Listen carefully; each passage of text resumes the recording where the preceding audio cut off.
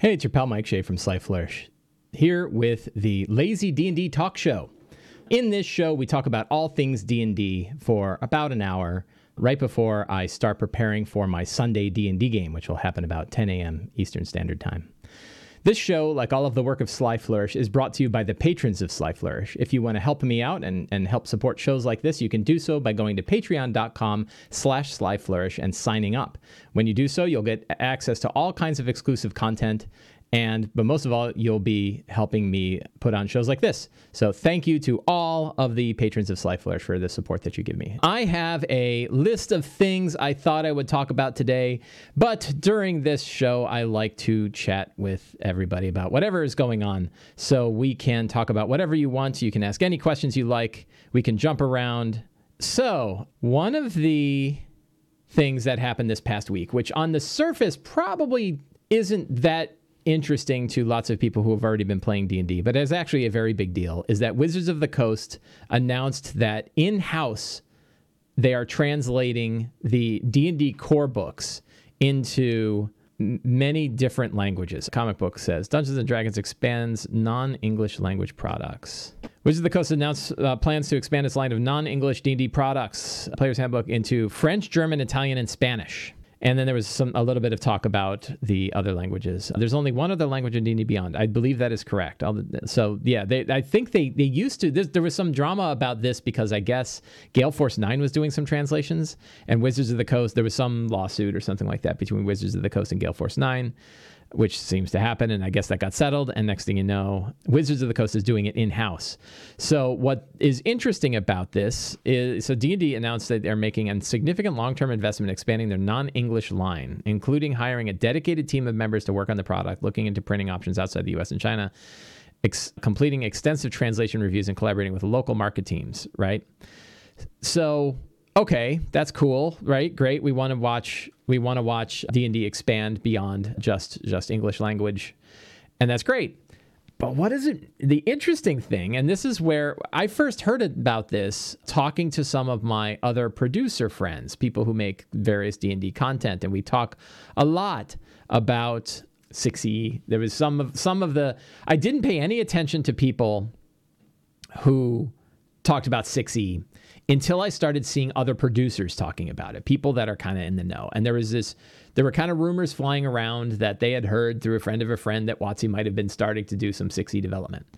And what did that mean? A lot of producers are like, well, what does that mean? Should we slow down on producing mechanically content for 6e? What do we do, right?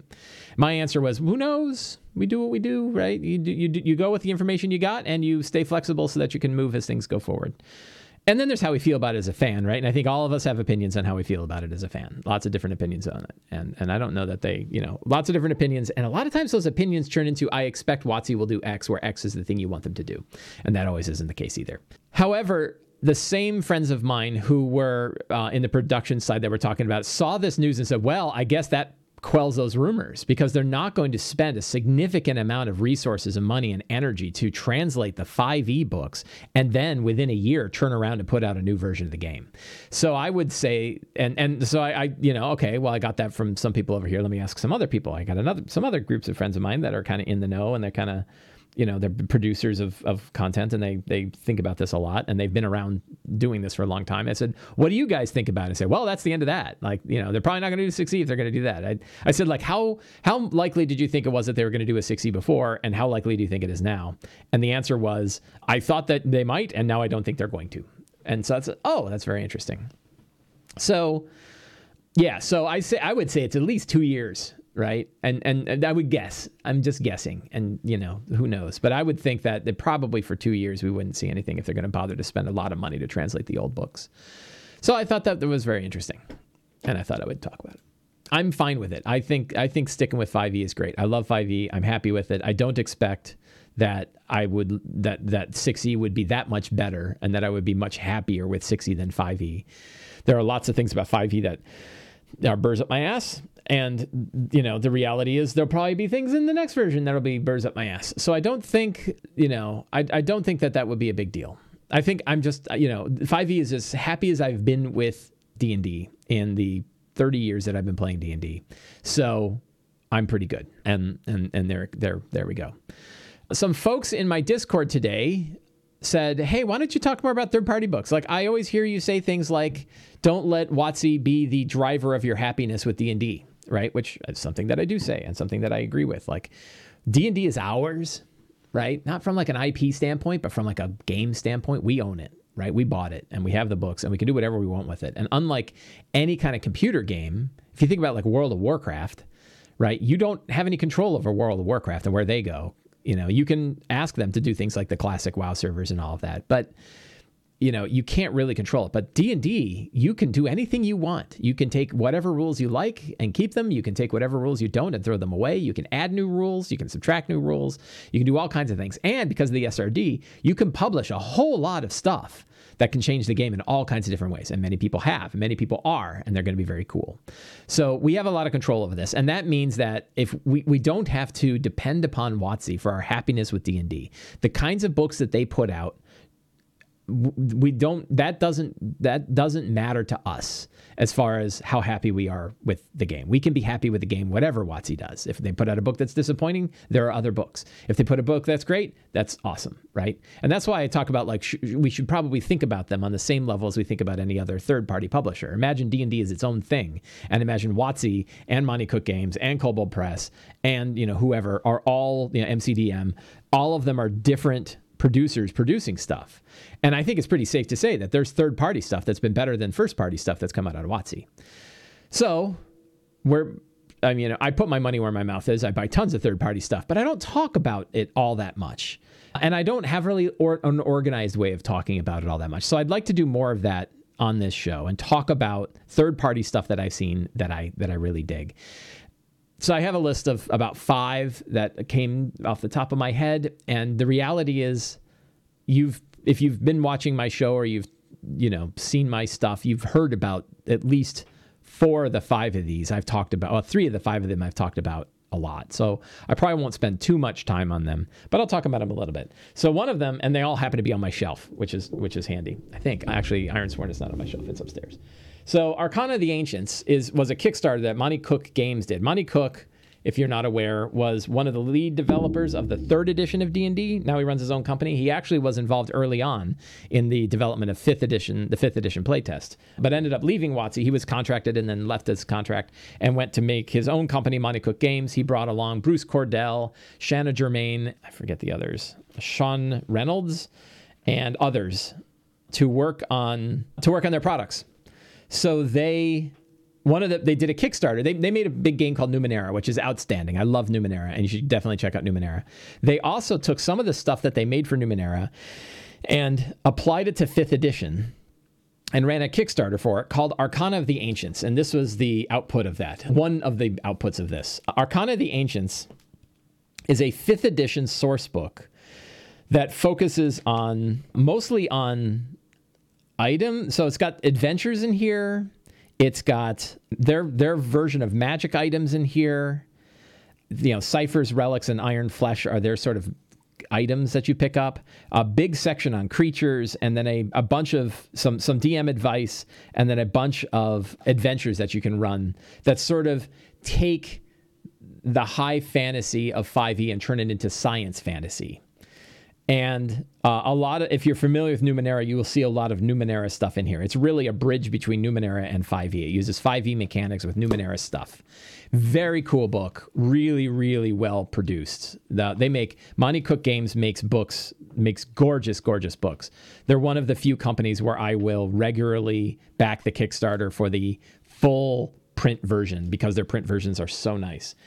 As part of the Arcana of the Ancients book, they also put out a dedicated monster book called Beasts of Flesh and Steel, which is just more monsters that sit right alongside the ones that are inside of Arcana of the Ancients. And they also, this one just came out, put out a campaign adventure called Where the Machines Wait by Bruce Cordell. What I find particularly interesting about this style is one of the things that's interesting about how Monte Cook Games makes their games is they don't hire freelancers, for good or ill. They use their in-house team to do everything.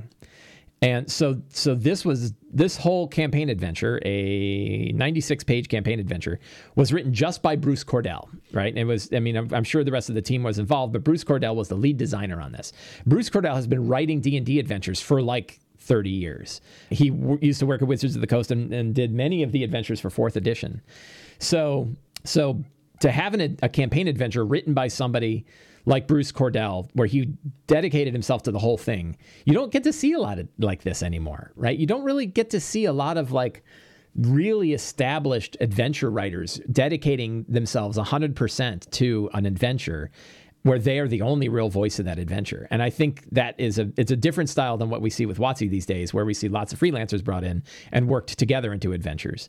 So I think that is a cool, different angle on how to put adventures together. And Where the Machines Wait is one such adventure. I need a drink. So it's a very cool, and it's a very Numenera style adventure where you go down into the depths of some kind of ancient machine and get involved in stuff. So very cool adventure. And if you want other adventures like in the Numenera angle, they have tons and tons of material for Numenera. So that's another one that I thought was really cool. I use Arcana of the Ancients and Beasts of Flesh of Steel pretty extensively in my Eberron campaign. And if you go back through my old Eberron show notes and the old Lazy DM prep shows, you can see how I used Arcana of the Ancients and Beasts of Flesh and Steel in my game. They were really cool. They scared the hell out of the players. They were going around in the Mournland, and it was like the old wreckage of Warforged artifacts and sentient machines that had been created by House Cannith and were left there after the end of the morning. So yeah, Bruce Cordell's first adventure for 2E, The Gates of Firestorm Peak, was done in 1996. So that's 2006 is 10 years. 2016 is 20 years. Yeah, so 25 years ago, right? So yeah, so you can use a lot of the material, especially if you have like a techno fantasy angle to it. If you want sort of sentient machines, these are great books for it. And I used it in Eberron. They fit very well in Eberron, and I loved it, and it was great. I think I've already talked a lot about Ptolus before. So Ptolus is another Monte Cook product. It is the biggest. I'm just going to show the size before my arm gives out on me. One of the biggest source books, I think, it was the biggest source book for D&D that's ever been made. It's 600 and some pages long. It's enormous. 669 pages long. A little bit. Oh God, I just banged the keyboard. I'm breaking stuff with this book. Huge source book about a city campaign. Ptolus is the name of a giant city, and the book is all about running a full campaign, including a 1 to 20th level. It's got 20th level content in it, in this one city. Monte Cook put this together, I think about 20 years ago or so, 15 years ago or so, 672 pages. And they redid it for both 5th edition and for the Cypher system. Cypher system is Monte Cook Games' core, their house system. But I bought the 5e version. And it is a huge, beautiful source book of all kinds of depth. It's got adventures in it. It's got all kinds of places in it. NPCs. It's packed with artwork. Gorgeous book. Super expensive. And really, really neat. A real collector's item. And I love it, and I would run it. And I've talked about it before on the show. And my end result is like, if I hadn't just run, there's enough parallels between this and Sharn and Eberron, and I just ran a Sharn adventure, that I'm probably not likely to run this for a few years if I was to run it at all. But I really dig it. And a lot of times when I think about books like these, running it isn't the goal always. Like just taking a book like this and reading it and diving into it and spending some time just exploring a little piece of a world that someone else created helps fire off our neurons and helps drive pathways in our brain that makes it easier for us to run the games we are running. So you don't have to run. The print copy is $150. Yes. And the PDF is, can you look up PDF cost? How much is the PDF? Is $60. Probably worth it for the PDF. I think it's worth it for the printed copy too. Like you're not going to get a book like this typically. So it is 3 source books worth of material in this. It's a huge book. So yeah, I think it's really cool. 3 ribbons, if you want to have different place markings for stuff. It's got a packet in the back of handouts and stuff. So it's sort of like a book-sized version of like a Beadle and Grimm box set for this one world, which is really kind of neat.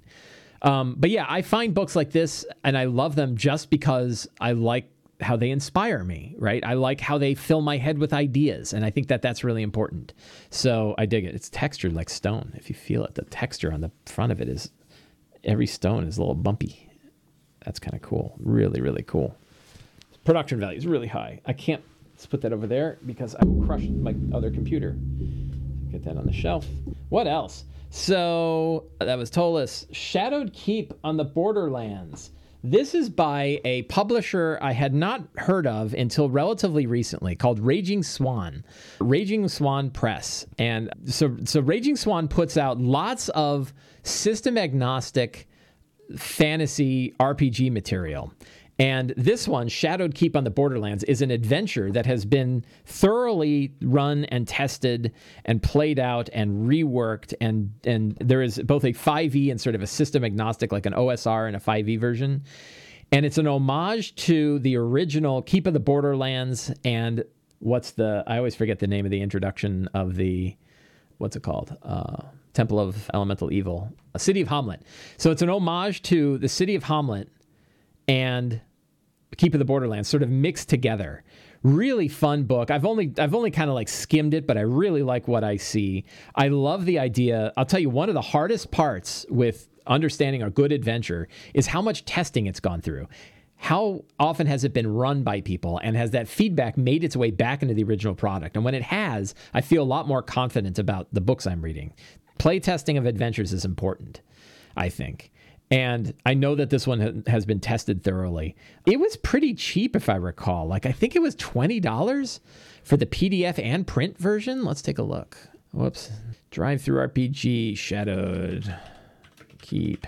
Shadowed Keep on the Borderlands. We'll go for the 5e one. It is softcover premium book with PDF. Look at this. Why is there... Oh, premium color, $22. So $22 gets you the physical version of the book and gets you the PDF, which is $12 on its own. So basically for like $10, you're getting the soft cover. So I was like, well, I'm going to pay that. So I did, and I'm happy, and I think I'm going to run it. I think I'm going to run this. I've got a one-shot game coming up, and I have a feeling I'm going to dive into this. I like the idea of sort of an old school adventure that sort of goes back to the first edition style stuff, right? And is a little bit more relaxed and a little bit more straightforward. So I really like it, but Raging Swan Press makes lots of really good material.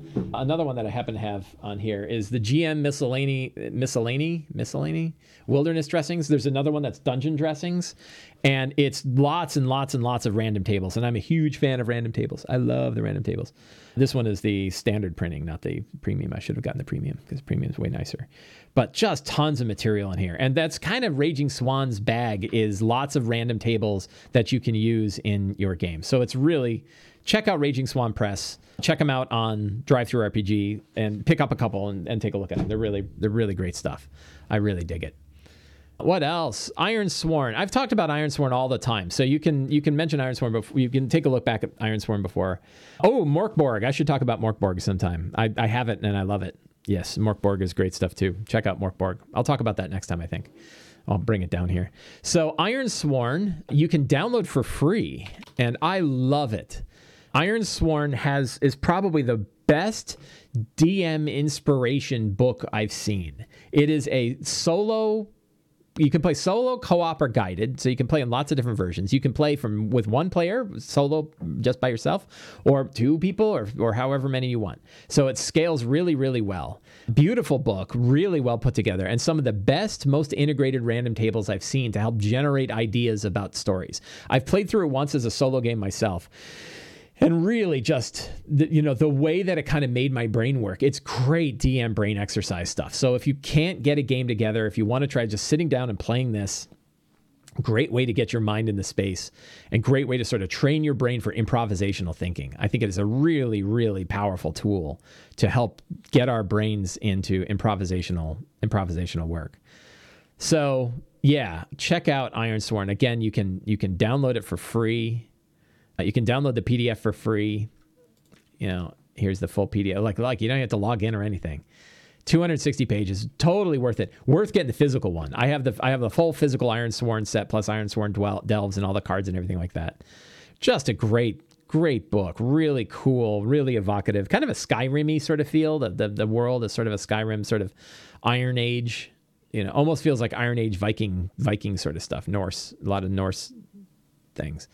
Really cool. It was a lot of it is brought together from Fate and from the Powered by the Apocalypse system. It's not a pure Powered by the Apocalypse based game. It has its own system, but the system has taken a lot from these other sources. And I really think that Sean Tomkin is an amazing RPG designer, amazing writer. He has a new book coming out. The Kickstarter, I think, ended. Ironsworn Star or something. Somebody will have to remind me. Star, it's going to come to me in a second here. But it's a space-based Ironsworn game, and looks really, really cool. Who can remind me? Who remembers what Ironsworn? Starforged. I was close. Ironsworn Starforged, which the Kickstarter is complete. 6,700 backers. Excellent. Really great. They got, great number of backers, and it's I'm so excited. I'm so excited for this stuff. Really, really great stuff. So check out Ironsworn if you haven't. It's great DM. It's great DM brain material. That was Ironsworn. The other one, and this is a little self-promoting, a little bit, was Adventures from the Potbellied Kobold. This was put together by Jeff Stevens, my friend Jeff Stevens. And it is a book of how many adventures? 15 short adventures for the 5th edition of the world's most popular RPG. Beautiful internal art. It goes up from second level. Looks like the first adventure is second level to 9th level. So a whole 15 adventures from 2nd to 9th level. He put together a big team of writers who worked on this, including yours truly. I did some work for it. Alan Tucker, Alex Klippinger, Catherine Evans, Cody Falk, Greg Marks, Hannah Rose, James Intercasso, Jeff Headley, Jeff Stevens, JVC Parry, Kat Kruger, Maxine Henry, Mike Shea, I don't know who that guy is, MT Black, Oliver Darkshire, Sean Merwin, Tony Winslow Brill, and Tony Patricia. I'm probably mispronouncing those games. Tons of great writers, really established, really cool writers, beautiful artwork, just gorgeous art, really well put together, just a wonderful book. And I really, if you want a book of short adventures, and who doesn't, pick up this book, Adventures of the Potbellied Kobold. Let me pull it up on the DM's Guild. I got this giant stack of books now. It's getting disorganized. Really, really cool book. Let's take a look. It was put out on DriveThru. It costs $20, and it's worth it.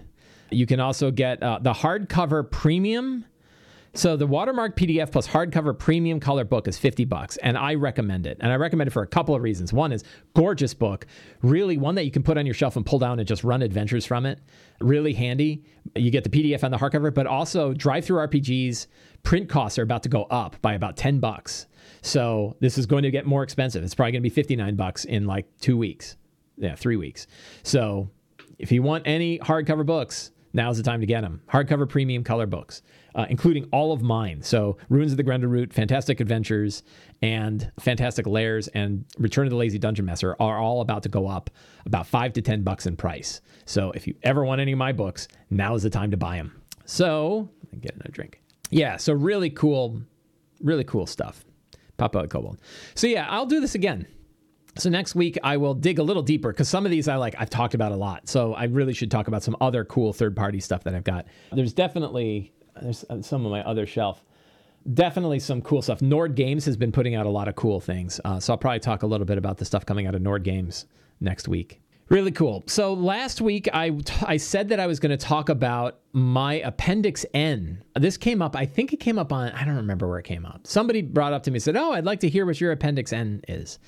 And I was like, oh, that's a great idea. I love to talk about the books that I like, right? And then I was like, wait a minute, who cares what I like, right? Like, it isn't so my rant about Appendix N is don't worry about what other people dig, right? Think about what you dig. Put down your list and share them, and I'm going to share what I dig. You can see the list right there. But we don't hang on to like any one person. It's like, oh, those are the books, right? Like we think back to when there was an Appendix N in the original 1E D&D, there wasn't an internet. right? There was no way to find this stuff. There was no way to know what, to get a curated list of good books. You had to like subscribe to magazines and stuff like a Barbarian and get them. So, but now it's easy for us to share our stuff, and you have like Goodreads and things where they can rank and share, and you can get 100,000 reviews before you decide to pick up a book, right? So I think it's kind of neat. And I would suggest an exercise for us lazy DMs to sit down and think about what has inspired us, right? What kind of material has inspired us? And when we get that list in front of us consciously and we're like, oh yeah, I really like this stuff, then we can start to think about how we can draw more of that material into our game, right? And that matters. So what is your Appendix N, right? Let me know, right? Send me email. Say, these are the things that really inspired me, right? Put a list of 10 together, right? Always list of 10. I love list of 10. What are the 10 major sources of fiction that have, or not, history, right? What has inspired you? What are the sources of things that really have inspired your games? I'm really interested to find out. It turns out, I wrote about this already. In Return of the Lazy Dungeon Master, I have a chapter on this about, let's see, so thinking about your game, priming the GM's brain, right? And this is sort of my Appendix N back when I wrote Return of the Lazy Dungeon Master. And but my point was like, prime your mind with good fiction. That's number one. Like just put it in, right? Stephen King, if you want to be a writer, you got to do two things above all others: read a lot and write a lot, right? Draw in fiction, watch good stuff. Don't watch crap. I'm being, table banging here, but like think about what is really good and what, is this a good story, right? Is this good, or are we just like letting our brains rot? And I think there's good fiction out there. Like there's really good stuff. And so in this chapter 25 of Return, I talk about the stuff that had inspired me at the time. Blade itself, the Crystal Shard, the 5th season, the Gunslinger, Hyperion. These are all things that I love, and I still think back on them and how much I love them. Throne of the Crescent Moon, Norse mythology, movies, Black Panther, Chronicles of Riddick, Elizabeth. You'll notice that some of these are not fantasy, and they're not, that they come from a lot of different sources. That's because like the characters and the settings, the good, the bad, and the ugly, all wonderful characters and wonderful story. Elizabeth, right? The movie about Queen Elizabeth's reign, or about the beginning of Queen Elizabeth's reign, right? Really good. Kill Bill. I like Kill Bill just because of how free it was, Evil John says, Hyperion affected me profoundly. I think it's my favorite science fiction series.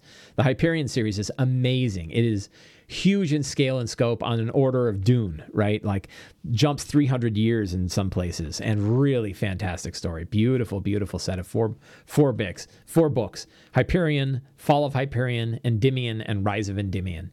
Amazing science fiction series. American Gods is actually the time of trouble. Yeah, American Gods, some people love. It's been so long since I read American Gods. Mad Max Fury Road, No Country for Old Men, Raise the Lost Ark, Thor Ragnarok, TV shows, Angel, Battlestar Galactica, so all of these. So you can check this out. And what video games inspire you? I have lots of video games that inspire me. I'll tell you, the Demon Souls games, right? The Souls games done by From Software have changed completely how I think about D&D and how I run D&D. It was actually playing Bloodborne that got me to think about secrets and clues, because I love the idea that in Bloodborne, you would pick up an item and the item would have a little bit of lore, like one sentence of lore. And they didn't tell you what the hell was going on. They didn't beat you over the head with story. Instead, you just picked up an item and you got this one little piece of information about it. Really cool. Like, I love that kind of storytelling. I love the storytelling that leaves a lot to your mind. And I think that works really well here. So this, if you want my Appendix N, this is probably the best source. But I have a few other things since writing that have influenced me. My wife and I are reading a really fun book called Gideon the Ninth, which is Lesbian Necromancers in Space is kind of the tagline. And just a wicked fun book, really good sword and sorcery, crazy world, big scale. Again, like a book where the imagination of the author was just let free. And it's a really, really fun book. I think we're 100 pages in or so. Really fun. And there's another one called Harrow the Ninth, I think, is the next book. So there's 2 books in this series. Really fun. The Kings of the Wild and Bloody Rose. I first heard about this at Winter Fantasy a couple years ago, and I heard it from Robert Schwab, which meant if Robert Schwab likes it, I better be careful. Really great books. My wife and I read both of these books too, and they're just really fun. Hack and slash, sword and sorcery, really fun characters, great writing. and it is a really good example of contemporary dialogue in a fantasy world. And I think that in D&D that works. Like, we don't have to talk like fantasy characters. We can talk like regular people, and yet be in a fantasy world. And I think that Kings of the Wild and Bloody Rose was a book that really did that. Again, really neat way of showing, how writing can change. So love it. The Broken Earth series I think that's by N.K. Jemisin as well. Yeah, so the Broken Earth trilogy which is the fifth season. I think that I have that I think fifth season was in my list here. Yeah, fifth season is in here. So there are two other books in the fifth season. N.K. Jemisin did it. Really, really cool, widespread books. Kept me thinking long after I'd read them. I really dug it. Fifth season, Obelisk Gate, and Stone Sky are the three books. Really cool. It also works really well for a Numenera game. Very high fantasy, high science fantasy kind of world. Really, really dig it. And yeah, N.K. Jemisin has done a lot of other stuff. There's another series of books. I just started it and I kind of set it aside that I want to go back to. The Inheritance trilogy. So the Inheritance trilogy is another one. And it's $22 on the Kindle. Paperback is $22, but it's enormous. It's this huge book. And it's one where I started reading it and I loved it. And I'm like, I'm going to set that one aside because someday I'm going to want to read this whole thing. And it's crazy big. It's 1,000 pages, right? It's an enormous series because I think it's a bunch of books put together. Yeah, 1,100 pages. But really, really interesting. Another one that's sort of like Gods Come to Earth, which I really dig. So yeah, check out Broken Earth, but then also check out what was it called? The Inheritance trilogy. I don't know how to spell. So I both dig that. N.K. Jemisin is a fantastic writer. The other one is East of West. So this is a comic book that I've been reading, a graphic novel that I've been reading. It is a long series about a kind of a post-apocalyptic world, but in which the four horsemen of the apocalypse come down to a future version of the world where the world has been, or at least America has been broken off into different empires. And the different empires are all sort of dealing with the fact that the four horsemen have come, and one of the horsemen has betrayed the other three. Death, I think it's Death, has betrayed the other three horsemen, and it's about the war that they have on Earth. Really, really, really cool graphic novel. I highly recommend it. Just wicked fun. Really, really enjoying it. I haven't finished it yet, but I'm really enjoying it. And the other one, which I already talked about, it is in Return, but it had a big influence on my Eberron game. I spent a year, I think from 2019. Throughout 2019, I reread or listened to on Audible the entire 8-book Dark Tower series. There's 7 in the main one, and then there's another sort of book that sits in between them. And I love those books to death. I will say on my second read through, now that I'm older, I read it originally in my 20s, I think 20s and 30s, and now I read it again. And my views have changed a little bit. And one thing is the final 2 books just aren't great. I wish they were, and they're worth reading. They're not so bad they're not readable. But King has always been about the journey more than the end, and he knows it, and he knew it then. And his endings have gotten better. And from what I understand, it's because his son, Joe Hill, has been helping him with his endings, at least in a couple of cases. The ending, for example, to 11/22/63, another Stephen King book, was incredible ending to 11/22/63, and an incredible ending to another book that he did called Revival. And those books have had tremendous endings. And I'm pretty sure it's because he's talking about it with Joe, and Joe Hill is his pen name. And I think he's getting these better endings from there. But he didn't have that back when he was doing the end of the Dark Tower. So the ending is okay.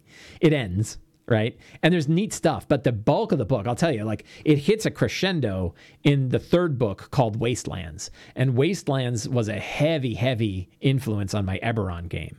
I stole the train in Blaine the Train. Blaine the Mono is a villain in Wastelands, and I took Blaine the Mono right out and stuck him right in my Eberron game and called him Karshak, and did so much stuff that was almost exactly like it, and my players loved it, and it was just, I loved it. I loved that character. I loved how it turned out. Really great stuff. So yeah, so I suggest, I love the Dark Tower series. Great high fantasy, gunslinger fantasy stuff. Really fun. So yeah, I would check it out. So most importantly is not what I have in my Appendix N, but what you have in your Appendix N. Find the fiction that really inspires you. Record it. Think about it. Look back on it, right? Remember the stuff that you've read and listened to, and think about which ones have the best influence. Think about what ties they have. Who are the characters you can steal? What are the interesting locations you can steal? What are the types of description and narrative that a particular author uses? And how can you use that in your game? All that kind of stuff is really outstanding. And I think we should all have our own appendix ends, and I think we should share them and talk to each other about them and stuff like that. So yeah, so come hang out in the Sly Flourish Discord server. And let's talk about what's inspiring you. You know what? So we were talking there yesterday. I just finished watching all of the Clone Wars. My wife and I have been watching all of the Clone Wars. We realized it's kind of a sad moment because we realized like we've digested pretty much all of the material, at least all of the video-based material that exists for Star Wars. We've watched Rebels, we watched Clone Wars, we've watched Bad Batch, and we've watched all the movies, right? And other than season 6, here, I'll give you here's a tip for you. Season 6 of Clone Wars kind of sucked. And you can pretty much skip any episode that has Jar Jar in it. And there's a lot of episodes you can skip. In fact, they have an essentials list on Disney Plus as an essentials list. And I bet you following the essentials list is pretty good. It's not the end of the world to just watch the whole thing and just skip the ones that start to suck. You'll be fine. But boy, great. There are some arcs in there. There's basically 3 major arcs that really matter and fit into the rest of the whole Star Wars universe. And that's the rise of Ahsoka Tano, right? Anakin Skywalker's Padawan. Obviously, she's a huge character. I was like the last to know how big a deal she is. But her arc throughout this whole series is amazing. The re-rise of Darth Maul. Here's a spoiler. Darth Maul comes back. And his rise and transformation. He's had like the weirdest career of any character in Star Wars. Like he's kind of done everything. It's really weird. But his rise is really interesting. The whole plot of like the Night Sisters, and he has a brother, that they were kind of, I guess sort of a brother. Amazing stuff there. And then the other arc is the Mandalorian arc. The whole what happens to the world of Mandalore is another kind of major arc that exists there, and it involves Ben Kenobi, and it involves I forget her name. There's a woman that like a major hero, and she's in Mandalorian. So that has inspired me. Like we watched that, and there's amazing stuff in there, right? Some of it kind of sucks, but a lot of it's really good. Rebels is awesome. Bo-Katan, yeah, thank you. Bo-Katan is another character, major character, who has now shown up in Mandalorian, right? The live-action Mandalorian, played by the same actress. The voice actress who played Starbuck in Battlestar Galactica is now playing Bo-Katan in Mandalorian. So that's really cool. So what inspires you? Like, what do you dig, right? When you're watching fiction, watch good fiction, read books, read comic books, watch TV shows, watch movies, pick good stuff, and steal from everywhere. Like I'm rewatching The Wire, one of my favorite TV series of all time, maybe my favorite TV series of all time. And boy, the characters in The Wire, you can just grab them, throw them right in your D&D game. Works really well. So yeah, so that is Appendix N. So I had a thought, kind of tackling a topic from a different angle. Actually, let's talk about the DM and player consent in a second. We'll jump over here to stress effects. In Van Richten's guide, they talk about stress and fear. And I mentioned in my review of Van Richten's guide that I wish they had fixed and replaced the madness tables that exist in the DMG.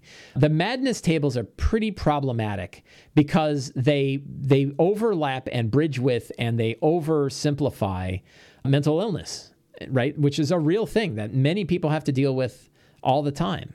And I think particularly in the medium and long term efforts of the madness tables, that they, it was too much, right? And the term madness, like being mad or being crazy and stuff like that. These are outdated terms that don't really have a place anymore, because it turns out mental health issues are really complicated. And when you just say like, well, they're crazy, you're just, that's not helpful, right? And it's not a good way to approach the topic. And when we're looking at how D&D can expand to a much wider range of people and can help people, throwing in that kind of idea really isn't great. So how does that change? And I had hoped that they would change it in Van Richten's guide and come up with stress and fear as ways to do it. And they have systems for stress and fear, but they're pretty simplistic. Let's take a look at what they do, because I kind of skipped over it a little bit, other than I was like, didn't do what I wanted. Source books, Van Richten's guide. Is it in alphabetical order now? No. Oh, why isn't this stuff in alphabetical order? Maybe it is. No, because Strixhaven's at the end.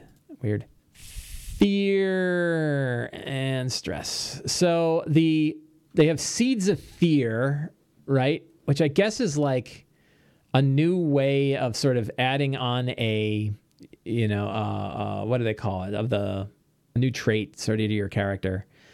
But most of the time it's like, well, roll a check. So when they experience something, they can roll a DC 15 wisdom saving throw or become frightened until the next turn. Okay. But that's not really, that's pretty straight, right? That's not really that interesting. Stress, the way that they handle stress, again, just a very few paragraphs. And it's essentially, it's an escalating, like Scipio says, it's like a flaw. You can essentially create a fearful flaw, right? And stress is sort of a mechanic where essentially you start with 0, and every time a stressful event occurs, your stress goes up by 1, and 1, and then that is basically a -1, minus your stress score on attack rolls, ability checks, or saving throws. So the problem is that that's a pretty big hit, right? It's a pretty big negative hit, and it lasts a long time. And I feel like players are just going to not like it, right? It's not cool. It's not fun. It just hurts your mechanics, and it's pretty easy for people to just be like, meh, lame, right? Like I suck now, And so I don't really dig that as a system. And so neither of these helped me do what I wanted to do, which was create a version of the madness tables that are not nearly as problematic. And the reality is I'm not the guy to do it, really, right? But I want to try. And so what I did is I put together a draft, and I talked to 2 friends of mine, both who are psychologists and who work with people that are going through mental health issues, and said like, hey, I want to put this thing together, and I'd like you guys to take a look at it and help me out and make sure that I'm not being a dork about this, and that I'm not being, help me as someone who is not a professional in this to put something out there that can replace this problematic thing that exists and not be an idiot about it and not end up causing as many problems, as they're doing originally. So one of them, Michael Mallon, so Dr. Michael Mallon, who's been a friend of mine for a long time, he and I have been talking together since the 4D days long ago, and he goes by the IDM, and he is a huge Darkest Dungeon fan, and he put together a Darkest Dungeon supplement. Oh, where is it? Let's see if this is. So he created a fear and stress system. I think he has a new version of it, because this one doesn't have the art showing up. I don't know. There's art in here somewhere. So he created one that's based on Darkest Dungeon, which has like increasing stress and decreasing stress, and then what kind of things, what kinds of things can cause stress, how much does it increase, what happens to you, right? And he's building off of this from his experience, as a psychologist, in a way that tries to make this an interesting way to handle it without insulting, without attacking the people that have to deal with real mental health issues. So I like that. It's really cool. I wanted something a little bit simpler. I wanted like sort of a direct replacement for for short-term madness in particular. So I put together, and Michael did give me comments on this one, a 1-page, this is an uncovered secret that I will probably be putting in the uncovered secret packet for patrons next month, and will hopefully be a page inside the Lazy DM Companion either later this year or early next. And what I wanted to do was recreate this situation where I really want to focus on the supernatural aspects of it. This is not just about normal stress and fear. This is not, and it's not a way to handle mental illness in our RPGs. That's not my place. Instead, it's when you witness something that is beyond what mortal minds should see. When you see things that are supernatural in origin, or just beyond, this Lovecraftian style, you see things that cannot be. You see things that your brain cannot build a model to comprehend. What happens to you when that happens, right? And in many cases, it could be a supernatural effect. So I created a list of 1 to 20, and it's loosely like from the smallest kind of thing that could cause this, which is like seeing a ghoul devouring somebody, all the way up to like watching the death of a god, right? These are sort of the extreme examples of the things you could witness that would cause this event. And my idea was, when you witness an event like this, and an easy one to think about is from like Out of the Abyss, right? You guys are hanging down with the Qtoa. The Qtoa are talking about their stupid god Demogorgon, and you're like, yeah, whatever. And then all of a sudden Demogorgon comes stepping out of the Black Lake, and you're like, what the hell is that? And here is a demon prince, a being that cannot exist in this world, walking out of a lake, and you're witnessing it. What does that do to you, right? Your brain cannot handle that. So what happens? And the answer is the DM makes a challenge rating, just like you do with the core mechanic, right? DM chooses a number. That number is 10 to 20, right? I kind of like the 10 to 20 as a on a scale of 1 to 10, how traumatic is it to see I guess traumatic is the right word for it. How traumatic is it to see Demogorgon coming out of a pool? And I'd give it like an 8 out of 10, right? Like there's not a lot that's worse than that. Falling into Demogorgon's world is worse than that. Seeing God die is probably worse than that. So what is it like when you see that, right? And then the answer is, okay, so it's an 18. So all the characters that witness it make a DC 18 charisma saving throw. Why am I picking charisma? Right? And I pick charisma because charisma tends to be the stat that characters use to deal with purely supernatural elements, where wisdom and intelligence would kind of make sense, but your wisdom and intelligence is not what helps you witness things like this and not have your mind splinter. And if you think about like who uses charisma, it's sorcerers and warlocks use charisma, both of which are heavily like on the supernatural side, more so than intelligence, which is like reading books and understanding the mechanics of how spells work, or wisdom, which is like understanding, the theology of the gods. Those don't help you here, right? So that's why I'm picking charisma as the save. And it means, like, if you think about the people who are going to do well, it's your sorcerers and your warlock. Your sorcerers and your warlocks have had to deal with this kind of craziness a lot.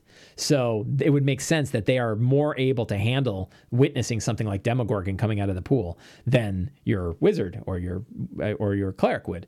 So you make the saving throw. On a failure, you're stunned for 1 minute. And you make the saving throw again at the end of all of your turns. So I got comments back from both Michael and from Dr. Megan Connell, that both said like stunning for a minute is really bad. And I agree. However, it's either stunning for a minute or stunning until the end of the next turn, which is not, that might be okay. And maybe I'll put in an option here that's like you can choose how much of an effect. But because you're making the save at the end of your turn every time, the hope is you'll eventually get out of it. Right? The hope is eventually you'll hit something where you're gonna break out of this. So, and it's curable with lesser or greater restoration. So I think that can work. And by the whole like stun for 1 minute is typically how a mechanic like this in 5e is handled. It can seem extreme here, but if you look at like hold person, or you look at charm person, or you look at dominate monster and stuff like that, they all have these sort of durations that are like that. So or fear, the idea of being, like if you saw the fear mechanic that is inside Van Richten's guide, that could be extreme.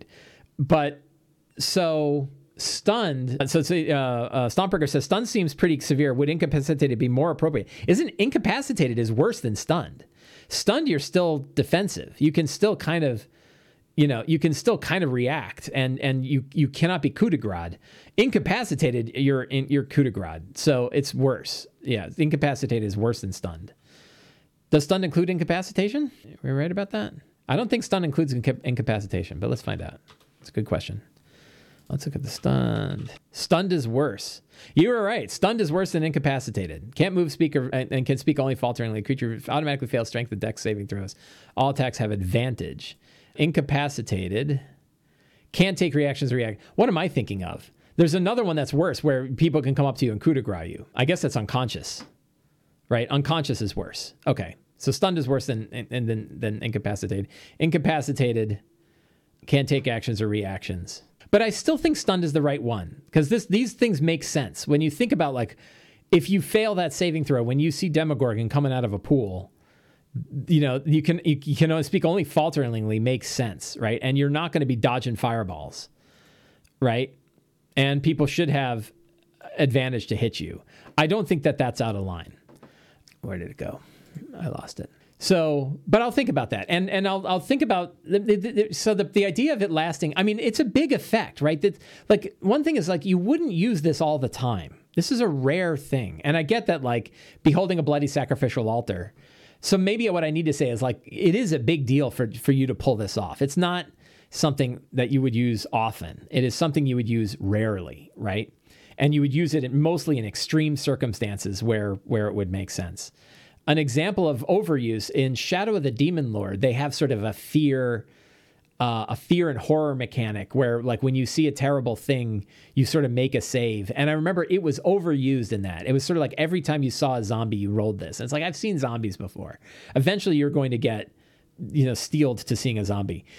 And I house ruled it that you only ever hit this the first time you saw horrific monsters, fear and horror, right? And so they had fearful monsters and horrific monsters.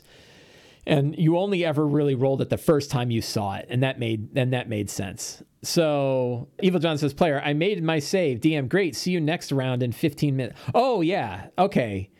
Once you make your save, well, it only happens once. It happens the minute you see the event. And it happens at one time. It's not an effect. It's not like fear. It's not like a fear aura that's always going. But yeah, it'll take you out for a round. I mean, stun does that, right? And a lot of times it might take a few characters out for a round. So it's sort of like, it's sort of like fear, right? I don't know if we have the same issue with a dragon's fear, right? Dragon's fear lasts until you make your save, I think. All right, let's take a look. Ancient red dragon. The frightful presence. Each creature in the dragon's choice within 120 feet of where must succeed. Yeah, frightened for 1 minute, right? So it's the same kind of thing. Look at that, DC 21. Whew. Of course, they expect that most people have a way to get rid of fear. And the idea is once you make your saving throw, you're not affected by it again. I could put a little thing like that in there, but it only happens the first time. So I should make that more clear. So that's part of it. And I'm still playing with the rule, right? Like I just wrote this 2 days ago. So then the other question is, what happens to you? And this is what I loved about the Madness table, is that it wasn't just a matter, and this is where it's interesting, right? It's not a matter of like you're stunned, go on your phone. Because the next part is now you roll a d20 to see what happens to you when this has occurred to you. And, it could be you fall into a deep sleep dreaming of darkness, or physical pain and burning racks your body, or you hear echoing sounds of children's crying. These are the effects that occur that are narrative and interesting. And this is what I liked about the Madness table, is that it wasn't just a status effect with no descriptor. I want to know what happens. Why? Blood begins flowing from your eyes, right? Like, how fun is that? That, like, not particularly, but like, you sit there and you look out and Demogorgon comes out, right?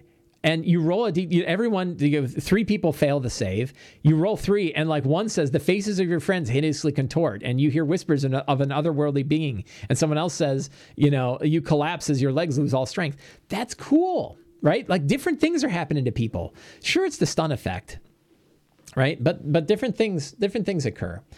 I think the main thing is, and I think it's something that I need to add in here, and I will, that this should be used rarely. This should come up rarely,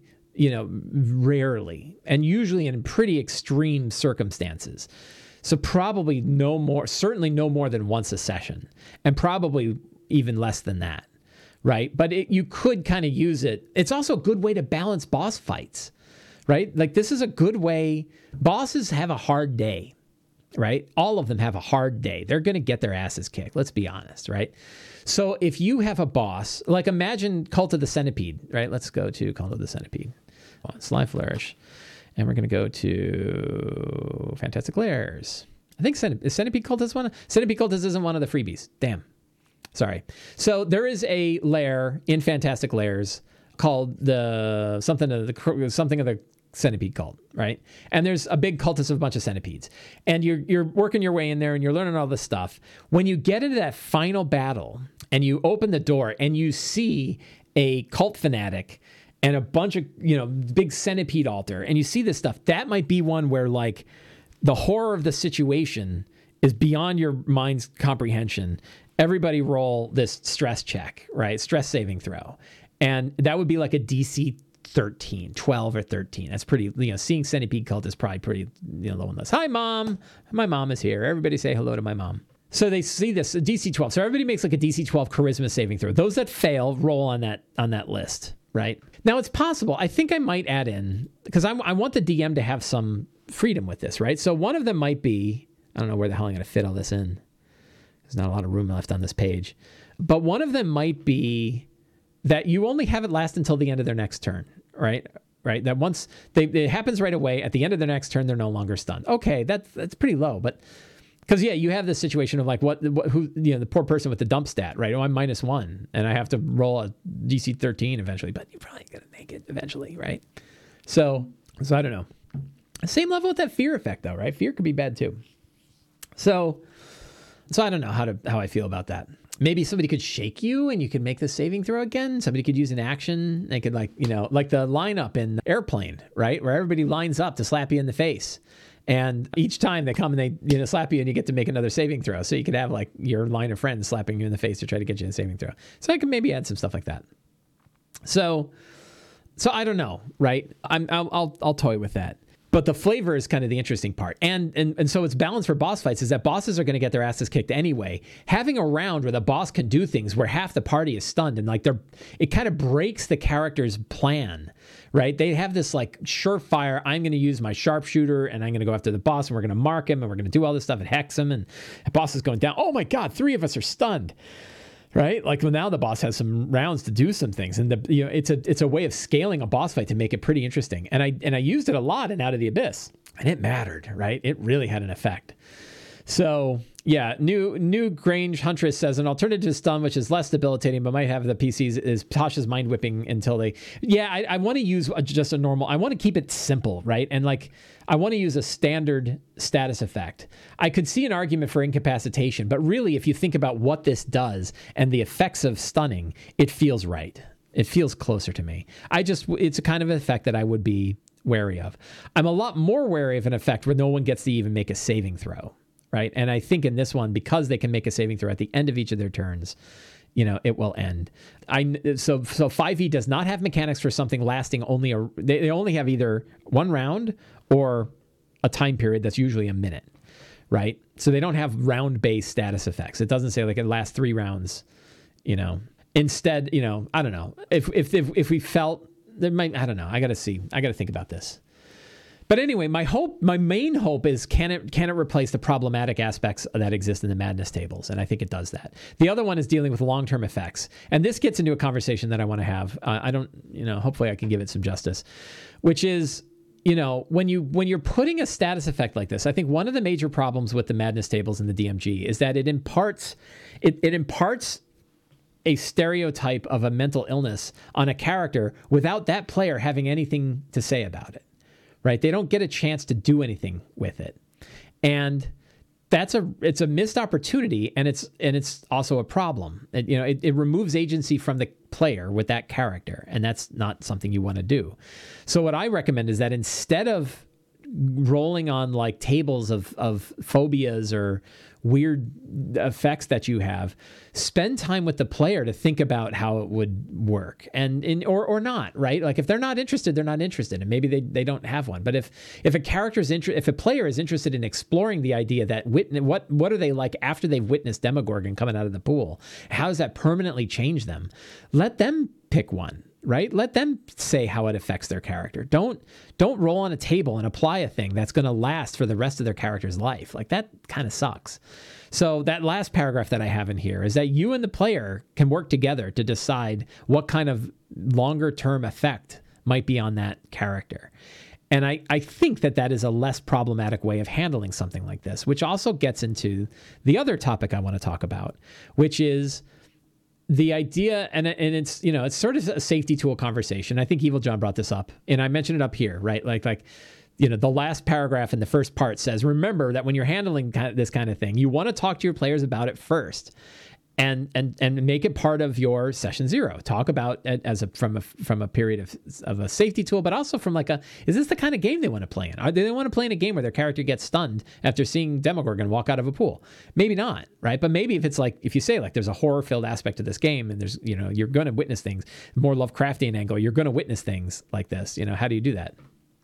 So, but there's an interesting topic about this, and one of the things I thought, there used to be an Adventurers League rule that I really liked, and I think they've taken it out, or it's not there. I don't know how it plays out, and somebody can tell me if they still have this. But the question is a character cannot adversely affect another character without that player's permission. And I think that is a really good rule to have in place that like all groups should have, right? If one character is going, a very simple example is there's a fighter attacking a group of gnolls. The fighter's up there, the gnolls are around it. there's 5 gnolls, and the wizard is like, boy, I really want to fireball those 5 gnolls, but I could only hit 2 or 3 of them if I don't put the fighter in there. But if I keep the fighter in the center of it, I can hit all 5, right? They should not be able to cast that fireball and hit the fighter without the player of the fighter saying, I'm good, that's fine, right? And what it does is it lifts up the question out of the characters and out of the world and into the real world, and it has sort of a built-in check-in. And the built-in check-in is, Michelle, are you okay with Yepa getting fireballed if we hit all those gnolls? And Michelle can say, yeah, that's fine. I'd look at the sheet and yeah, that's fine. And then the character doesn't have to necessarily know, but the player knows. And you have this like human to human outside of game connection. Are you okay? You're good? Okay, we're good, right? Really, really valuable. And I think probably ought to be in my session 0 guide, right? I think that there should be a default along with my character is there working with the rest of the group to solve the problem of this campaign, along with having that wired in. So you don't have the whole like, I don't know why I'm with this group and I don't want to be with the group. And my character is a hermit and likes to be off by himself. Okay, your character's a hermit off by himself. Roll a new character that wants to hang out with the group, right? That like you want to handle these things before the characters even get built. And one of them should be that I recognize that my character is not going to be able to affect another character without that player saying it's okay. My rogue cannot steal gold from the other players. My wizard cannot cast harmful spells on the group just because the other ones are there. My cleric can't withhold, this is one I kind of have to deal with my current, which is my cleric can't withhold healing from a character that should obviously be healed because of some other story thing, right? Without having some kind of step up, like, my character's considering not healing you because of X. Are you okay? No, I could really use the heal. Okay, we'll find an in-game reason. It's a good way to step up. So that works really well, I think. And I think that would be a good one. And I'll state it again, because I think it's a good one to add to your session 0 notebook. It's a good one to reinforce with your players that a character cannot adversely affect another character without that player's consent. Really easy, right? Really simple one. And just a good way to handle a lot of like interpersonal drama that you don't have to handle. It's not like a big safety issue thing, right? It's just a check-in on we're cool as players, right? Dry throat. You can see how good my software is on getting all this the coughing out. It can auto-detect coughing. Yeah, so Malicious Advice says, I had a problem with one player wanting to roll influence decisions by another character. And I think somebody mentioned that. Chris Perkins said, yeah, you can't roll persuasion on another character. Right, like the player will decide whether they're persuaded or not. And sometimes you'll have like the sleight of hands, deception checks, perception from one player versus deception of another to kind of see a thing. You just want to step up and maybe like, are we good with this interaction that's occurring? It's funny and it's cool. Are you but are you cool with my character trying to take this thing from you? And the one might be like, we'll see. Yeah, I'm good either way. Let's see if it happens, right? That player-to-player consent, I think, is really cool. How does that apply to the DM, right? The DM is always adversely affecting the characters, right? The whole world. The DM is controlling the world, and the world has the potential to definitely adversely affect the characters. And when an ogre comes up and hits you in the head with a spiked club, that probably counts as an adverse effect, right? Adversely affecting that character. So where does the DM fall into this? And obviously, the answer is, well, you have your things like lines and veils. So you've stated clearly the themes that the adventure is going to have and some general expectations about how it's going to run. And the things that are hard lines, you're not going to do this, and no one wants anybody to do this. And veils of like, if we do something like this, it'll be handled. We're going to handle it, sort of off screen. Okay, that's good. You also have something like an X card. I like the let's pause for a minute, or pause for a minute. And that is sort of a verbal X card of let's break character, let's talk about what's going on, let's try to figure out how we come to this, and then we can drop back in. Pause for a minute, I think works well when you have a voice based system, like if you're playing over Discord. It's a good way to have just like an X card that everybody can hear, right? And then there's another one that's like checking in, right? That you should regularly check in with the players. Hey, are we cool with this, right? Are we cool with, an example that will come up in my Frostmaiden game is one of the players has her character is the daughter of 2 cultists of the cult of Oral, but also is potentially the illegitimate child of a Goliath who's also happens to be the father of one of the other characters. And, that's the kind of thing where if I'm affecting that, right? If I, the DM, am making these things, I just want to go back to the player and be like, are you cool with how this is going? Right? And the player can say, yeah, I'm good. So check-ins are also important. So I think that those three ideas kind of handle the player to DM version of a character can affect another character without that player's permission. Those are the sort of the permission types, the lines and veils, having a safety tool like the X card or pause for a minute, pause for a second, and then checking in. But is there more, right? Are there other aspects to this? And I think about where are the areas that we need to be careful of? And I think Evil John brought it up earlier when we were talking about these stress rules. Taking away agency from the player is always something you want to be careful with. Everything from a vampire cast charm person on you, and now you consider the vampire a close ally and want to serve. You want to be, you want to just be a little careful about ripping the player's ability to control their character away from them. I think with something like a vampire charm, if they expect, if they are fighting a vampire, hopefully they have some kind of understanding. But you might want to say this game, Evil John says, I get grumpy, right? Some people get grumpy, right? And, and then some people get grumpy and some people get really pissed off, right? And that can hurt a game, right? So if you say keep in mind, we're playing Ravenloft, there are vampires, and from time to time, you might find yourself in a position where you lose short-term control over your character. And then what are the boundaries of that? It won't permanently affect your character, and your character won't commit an action that permanently affects them. So you're not going to say you're charmed and you went and murdered the mayor, right? And now you've got to live with that, right? For the rest of you, even though the charm went away, you're still the murderer of the mayor.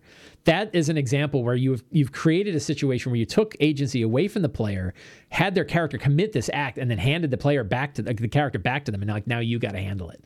That's probably not cool, right? So keeping in mind, a vampire might charm you and might get you to attack one of your allies for a round or two, right? Or might, come over and drain blood from you. But you generally want to be careful taking agency away from a player, from their character, always. And that includes stress and fear and a lot of other potential aspects. Ryan from 2C Gaming was here and mentioned Feeble Mind, right? Feeble Mind is something that can really have a major removal of agency from a character, right? So, and then the big one, killing them, right? Dead characters. It's real hard for dead characters to do a whole lot of stuff. So how do you handle agency then, right? And I think sometimes there's an expectation that, okay, if we fight a bunch of fire giants, my character might get killed. Like Evil John says, you'll probably be pretty grumpy if your guy gets killed. You'll be particularly grumpy if he gets killed and you had no expectation that was going to happen. And that happens in Tomb of Annihilation, right? Tomb of Annihilation has some deadly, deadly traps that have no logical reason for how they behave. And it's just bad luck. And the example is the obsidian. I'm going to spoil Tomb of Annihilation. There's an obsidian coffin with a bunch of buttons. And the only way to handle it is to have somebody get inside the coffin. It closes and you hit the button and it disintegrates them. And this happened to one of my players, right? And thinking back, I'm like, man, that was a mistake, right? I should not have done that. That was a bad way to go. And you're like, well, what else could you do? And you're like, well, permanent wounds, or I don't know. Maybe that's the kind of thing where you take the player aside and say, okay, so here's the situation. Something terrible happens there. What do you think happens? What do you think happens to the character? And try to take it outside, right? I don't know.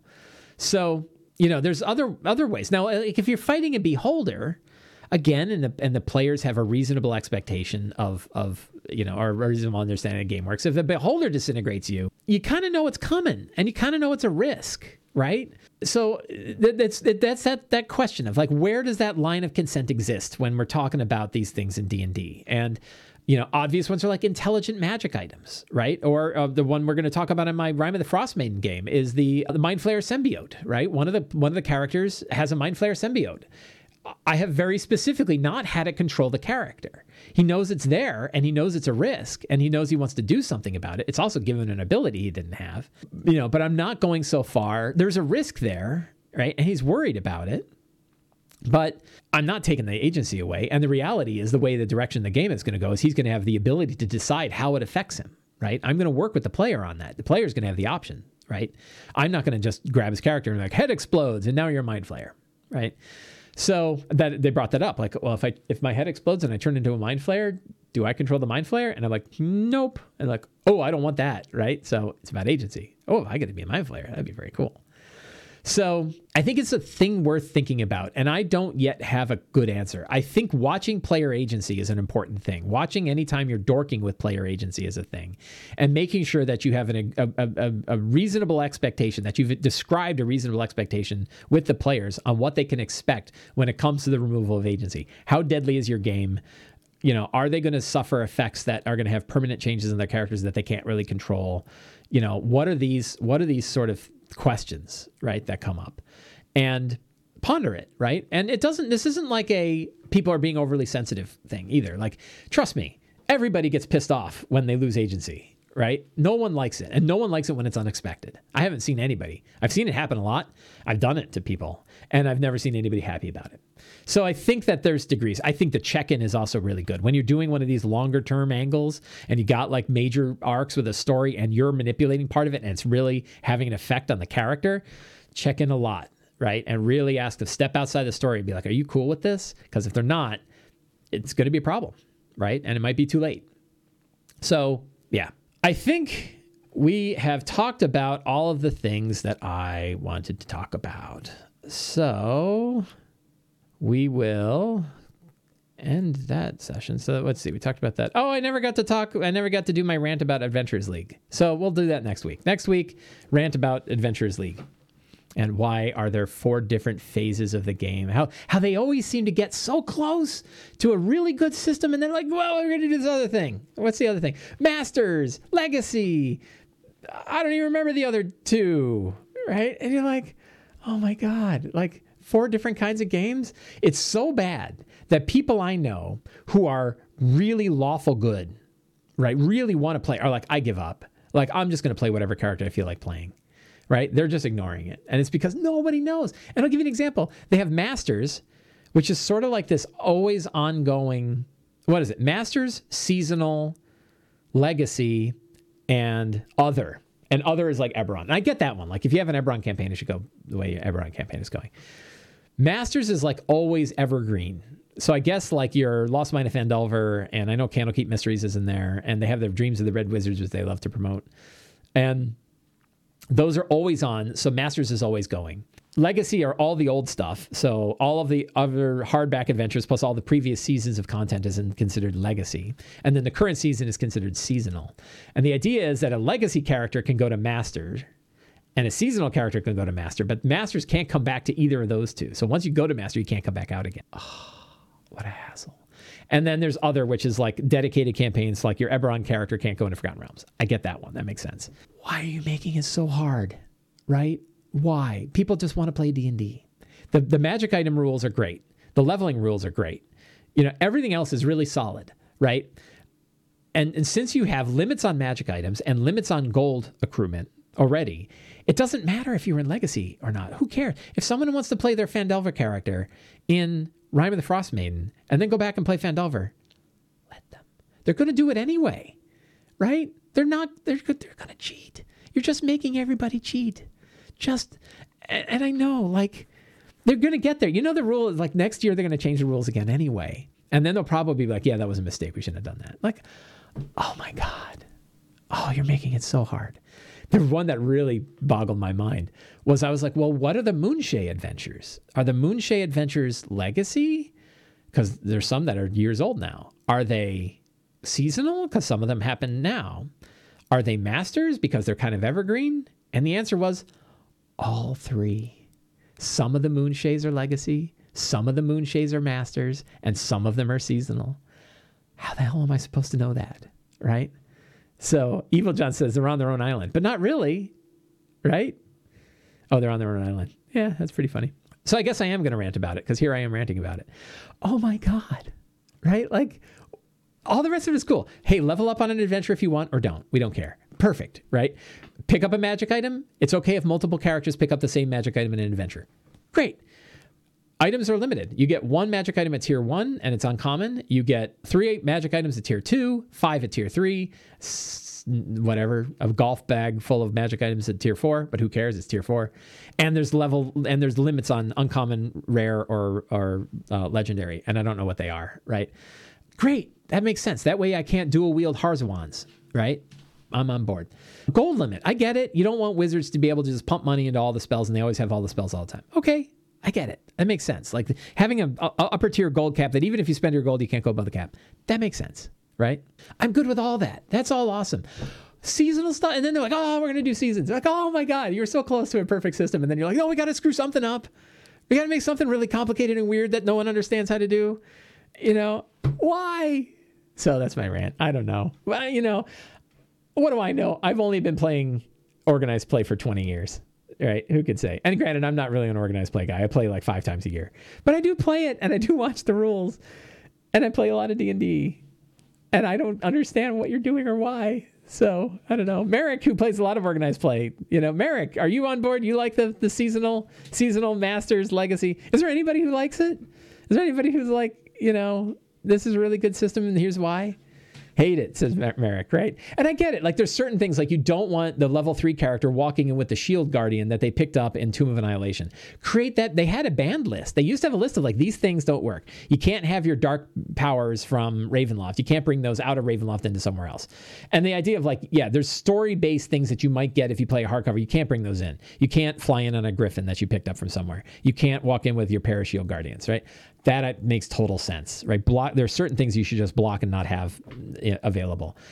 But don't make me lie. You're making me lie. Like if I want to play, my friend Teos brought up the fact that like you sign up for a convention, you look at what games are available because a lot of them are full. You select a bunch and you're like, oh, I'm going to pick all tier 2 and I can play my character. And then it's like, well, sorry, this is a seasonal tier 2 and that's a Masters. So if you play seasonal and then Masters, you can't come back to the next seasonal game you got. You're telling people what? They just paid to fly out there and they're paid for tickets and they can't play their character? No, they're going to play anyway. And if you're a halfway decent DM, you're going to let them play even if you know that they switched to Masters because they paid real money to play that game. Right? Oh, all right. That will be the rant. I am done. And they work really hard. I'm not knocking any individuals, right? The people that do AL stuff work really, really hard.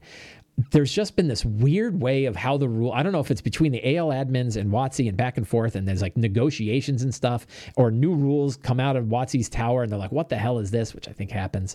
All I know is every season they've changed the rules and they get closer to good ones. And then sometimes they revert back again. You're like, no, don't go back to that, right? Boy, I don't know why they do what they do. And sometimes it's like they just, it's like they look at, it's almost like killing characters at first level, right? Like, sure, we're going to have our first level D&D adventure. Make sure there's like a CR3 in there that wipes out a lot of first level characters because we don't want the game to grow too much. We don't want too many people really enjoying this game. So make sure that we at least, half of the players who play die in the first adventure so that they won't want to play anymore. Right? It feels like the same way. Like we'd love to have people play a lot of D&D at our organized play, but how are we going to make sure we never get too many? Well, I know. Let's put really convoluted rules in place that no one can really understand. And let's enforce those really, let's make it look like we're enforcing them, but then not really enforce it. So nobody actually knows, can I get away with this or not? Let's do that. Right? And that way we won't have so many people signing up for our convention. That's what it feels like. It feels like they're putting rules in place specifically to make it harder to play D&D. Don't do that. Okay, I'm done. That was my rant. I can't have a show and not have a rant that you guys can enjoy, that my friends here can enjoy. All right, I am ending the stream. So thank you very much for hanging out and listening to the Lazy D&D talk show. It's always a great pleasure to hang out with so many awesome people. If you're on Twitch, stick around because we're going to do the Lazy DM prep where we talk about Frostmaiden. So don't leave yet. But if you're watching this video on YouTube, thank you very much. Once again, if you want to help me out, there's a few things you could do. You can subscribe to the Sly Flourish newsletter. You can subscribe to me right here on YouTube. You can subscribe. You can help support me on Patreon by going to patreon.com/slyflourish, or you can pick up my book, Return of the Lazy Dungeon Master. Thank you all very much and have a great day.